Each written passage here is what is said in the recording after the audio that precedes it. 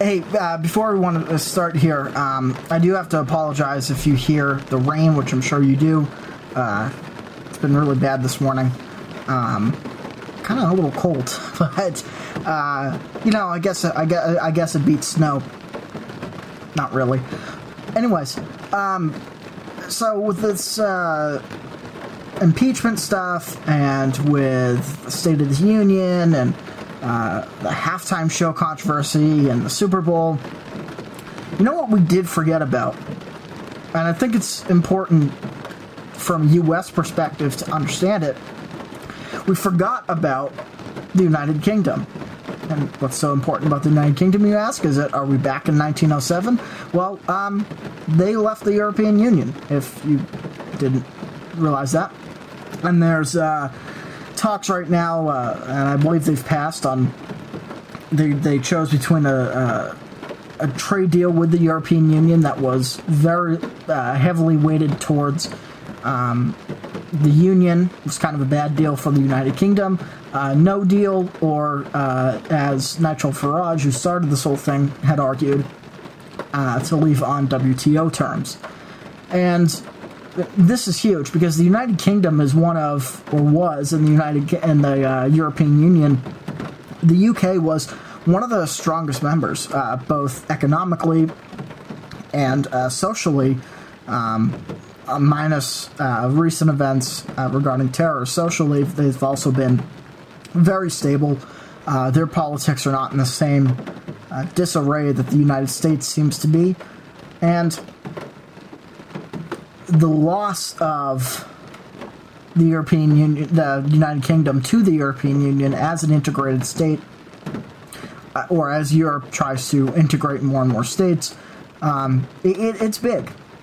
Because the European Union, at least economically, in order to keep itself relevant, I suppose, has issued a number of tariffs and really placates big business, and attempts to, through tariffs and through a direct governmental control on trade, attempts to keep jobs in Europe, where, like the U.S., a lot of manufacturing and a lot of industrial jobs have left because they're just not, they're too expensive.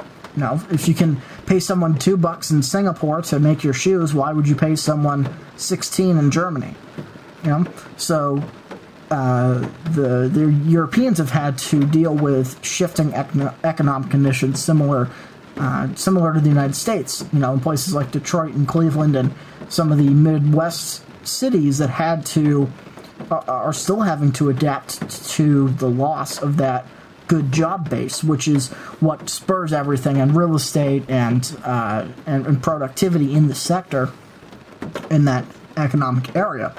But now, and I am someone who was fully in support of Brexit, and I know that means very little as an American, but I think one of the things that we forget, and I think really the United States should totally be on the side of Brexit, because one of the things that we inherited from the British is self-determination.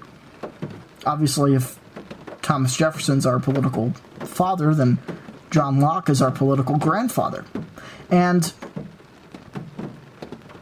to see a lot of the English policy be subverted by unelected bureaucrats in Brussels is really disheartening for Europe as a whole. It's, you know, as much as we regret the European nations fighting for as long as they did, the French still have a right to govern themselves. The Germans have a right to govern themselves. And the idea of the United States of Europe should be just that, where, you know, maybe there's a centralized body where the states, should they need to, can work out things like trade deals and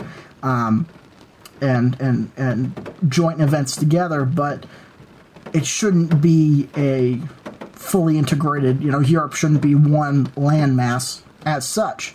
And the argument on the other side, and this is where the economic levels that we've that we talked about in the beginning of this video. This is where these tie in.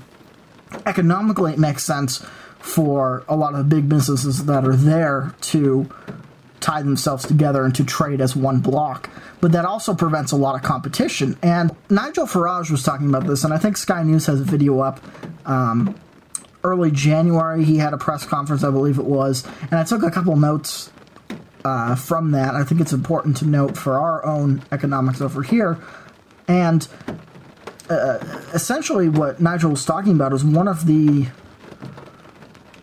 what's lost in the social and sometimes the economic arguments between those who are pro-Europe and pro-Brexit is that because there is a strong Keynesian economic influence from Brussels, it's really hurt a lot of the competition. And so I tried to level the playing field between the classes, and it's almost as if there isn't as much fair competition between businesses as there should be.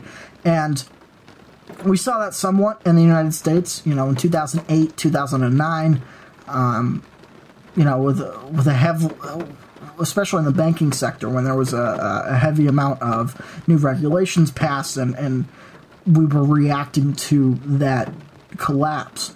And you can see this actually in the prime rate of many of the central banks in Europe, where, and Simon Black has talked about this, where their prime rates are actually negative, and that's because they simply don't have the economic base that the United States has, for instance. And not that ours is at 1.5, 1.55, something like that, which, sure, it's great if you have a mortgage. It's certainly great if you're leveraging yourself, but negative prime rates is not something we've ever experienced or dealt with. So it's new. It's really uncharted territory, and the lack of competition and the higher tariffs that exist in the European Union, which is across the board for all of the member states, that is going to really hurt them as India develops going into 2030, and China seemingly continues to industrialize, although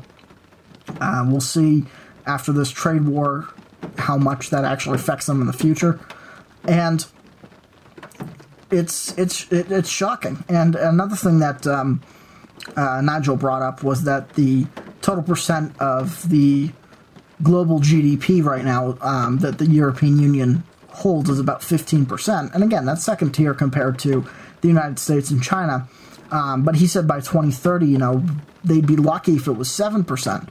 And by not allowing other countries to other companies, to compete, and even multinational corporations to compete fairly and not have to deal with the EU, that could further damage them. So again, I think this is a big win for the UK. I think in terms of their personal social politics, this is a necessity. There was a whole lot of unneeded unrest because they couldn't even control their own borders, and that was the impetus for a lot of this. And then economically, the countries of Europe really deserve to run their own economies, run their own shows, and the fact that they're not getting that is sad. Anyways, I think this is a forgotten message that we need to expand on and talk about. So that's why I'm bringing that to you this morning.